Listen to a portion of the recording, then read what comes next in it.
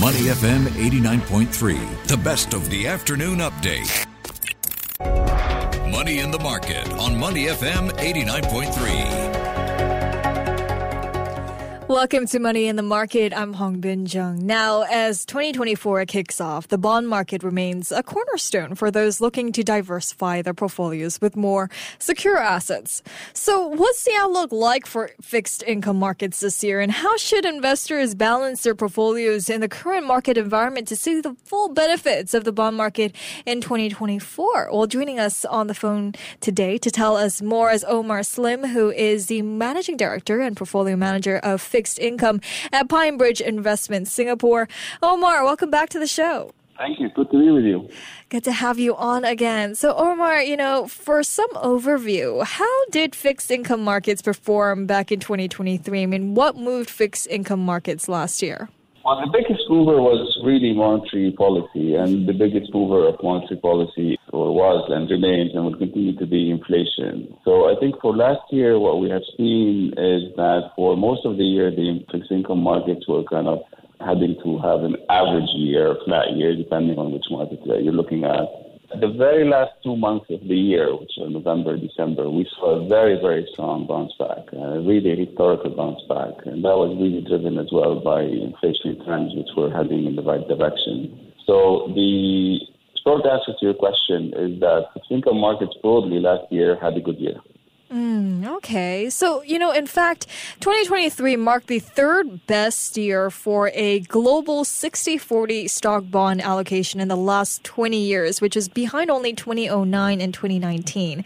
Now, the S&P 500, they boasted a 26% rally, and a late comeback from bonds pushed U.S. fixed income to a 5.5% gain that ended a 2-year losing streak. But, 2024 hasn't really started on the same high note, and some now worry the best gains are in the rear view mirror. What are your expectations for fixed income markets this year? What's your outlook? That's really, I guess, the most important question for this time of the year. I think broadly for fixed income markets, my view is that the biggest mover of monetary policy, which again will move the markets the most this year, which is really inflation, is heading in the right direction. And whether we're talking about the U.S. or Europe, and certainly in Asia, where inflation trends are less troublesome or problematic. So if one assumes that the inflation is heading the right way, I think monetary policy will start to cut. Of course, some of those cuts are already priced in. But I think once that is confirmed, that's going to give the fixed income markets a leg higher. Now, we're talking about fixed income markets broadly. Of course, there's a lot of nuances in terms of which fixed income market and so on. But I think we will end up the year with rates lower in terms of where they are now, lower yields, so higher prices. And I think for some of the markets, particularly when we're talking about the higher credit quality part of the fixed income markets, I think these will perform rather well. But the overall yield is actually quite interesting. So we can own high quality credit at 5.5%, 6%. And I think there's a desire by some institutions, some individuals to lock in that yield. Okay. So, while the signposts for a soft landing for the economy are there, we have inflation across the developed world, that has more than half. The growth is cooling, but it's still solid. And so what are some tailwinds or risks that remain for fixed income markets that investors should, take note of? Yeah, the soft landing is an interesting one because if you ask 3 people what soft landing means, you probably will get 3 or 4 different answers. So I think generally the dominant theme this year is that we will have either a very shallow recession or a slowdown broadly globally, Asia being an exception, actually, interestingly. But my view is that the risks are to the downside in terms of economic growth, meaning that we might actually end up in recession in a number of countries, including the U.S. So I think that's one of the risks. The major risk, however, in my opinion, would be a re-acceleration of inflation trends. That will really shock the market, more than surprise the market. It will shock the markets, and it's going to put the monetary policy on hold, if not on further hikes. And I think that will be the main, in my opinion, tail risks or the main risk for this year for fixed income markets. I don't think that this will happen, but that will be the primary risk in my view. Okay. So given such risks, what should investors then be cautious about when investing in fixed income markets? How can they, mitigate these risks? What they can do in a year like this, which is a year where we will see a slowdown in terms of whether we see a recession in some major economies like the US or some European economies or not, I think that remains to be seen. But I think it's very likely that we will see at the very least a slowdown. Mm-hmm. So you need to go into the fixed income market and the fixed income issuers, the companies and so on that can withstand a slowdown in terms of economic environment. Usually, you need to be careful with some of the potential high-yield issuers, for instance, even though we do see some opportunities there. Investment-grade issuers tend to be more capable of withstanding that kind of economic environment. So you need to essentially have credit quality strengths that can withstand a slowdown. The other thing which I would say is that closer to home, we are still watching what's happening in China. We have been rather cautious with some Chinese corporates, for instance. And we think that there's still some downside risks in terms of economic growth. It will be relatively robust, in the 4.5% in terms of economic growth this year for China, as you expect. But there's quite a bit of dispersion in terms of quality of credits, for instance.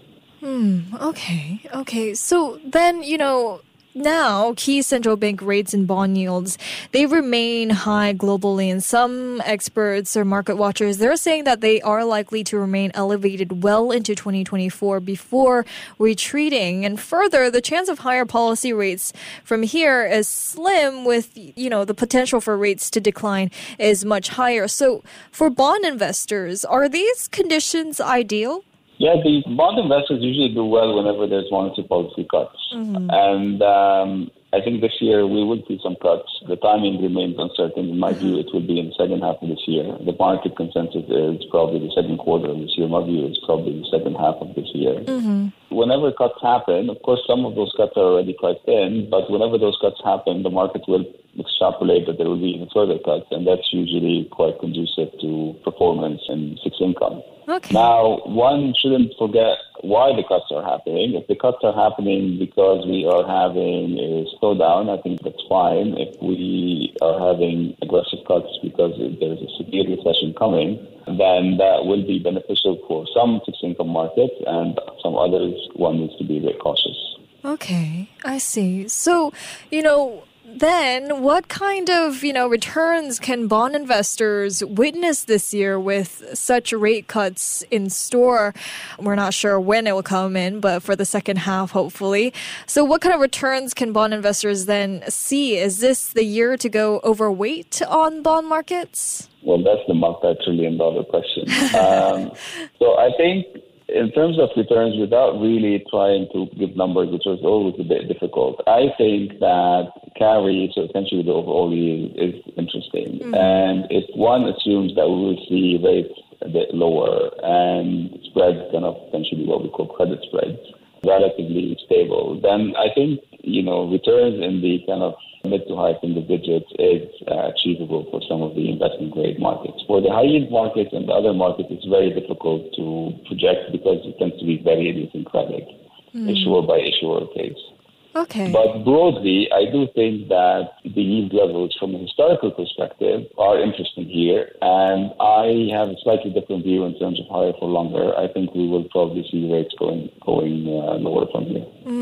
Okay. So then how should investors then balance their portfolios between, bonds and equities? Would a 60-40 portfolio work? There's a lot of debate about that 60-40 and a lot of things that have been sort of told on this and, a lot of the economic research done and so on. My view is that obviously it depends on the investors. I think equities, there's a place for equity in portfolios, there's a place in fixed income, and, one needs. What's most important in my view is to go with the asset classes that make sense, investors understand and have visibility on, and can withstand the economic environment. And that's whether we're talking about fixed income markets or equity managers or equity markets. And I think it's also important to go with managers that have a good track record. Okay, I see. So before we let you go here, Omar, what else then should investors be looking out for in fixed income markets in the coming weeks? I think in the coming few weeks, what's important is to watch, any fixed income investor, frankly, any investor should be watching what's happening with inflationary trends. My expectation is that they will continue to go down, not in a straight line, but they will continue to go down. I think given we're heading into Chinese New Year, it will be interesting to see how spending is in China. China is obviously a massive market, second largest economy in the world. And we will get some of the high-frequency data to see how spending is this Chinese New Year and whether there is further signs of slowdown or stabilization. And I think the third thing, which is extremely important to watch, is to watch some of the central banks' narrative evolves, how it evolves. And I think we will get more of that in the next few weeks. I see. Well, thank you so much, Omar, for your time and your insights today. Thank you. Thank you. We've been speaking with Omar Slim, who is the Managing Director and Portfolio Manager of Fixed Income at PineBridge Investments Singapore. I'm Hong Bin Jung, and this has been Money in the Market. Stay with Money FM 89.3. To listen to more great interviews, download our podcasts at audio.sg or download the audio app. That's AWEDIO, audio at the App Store and Google Play.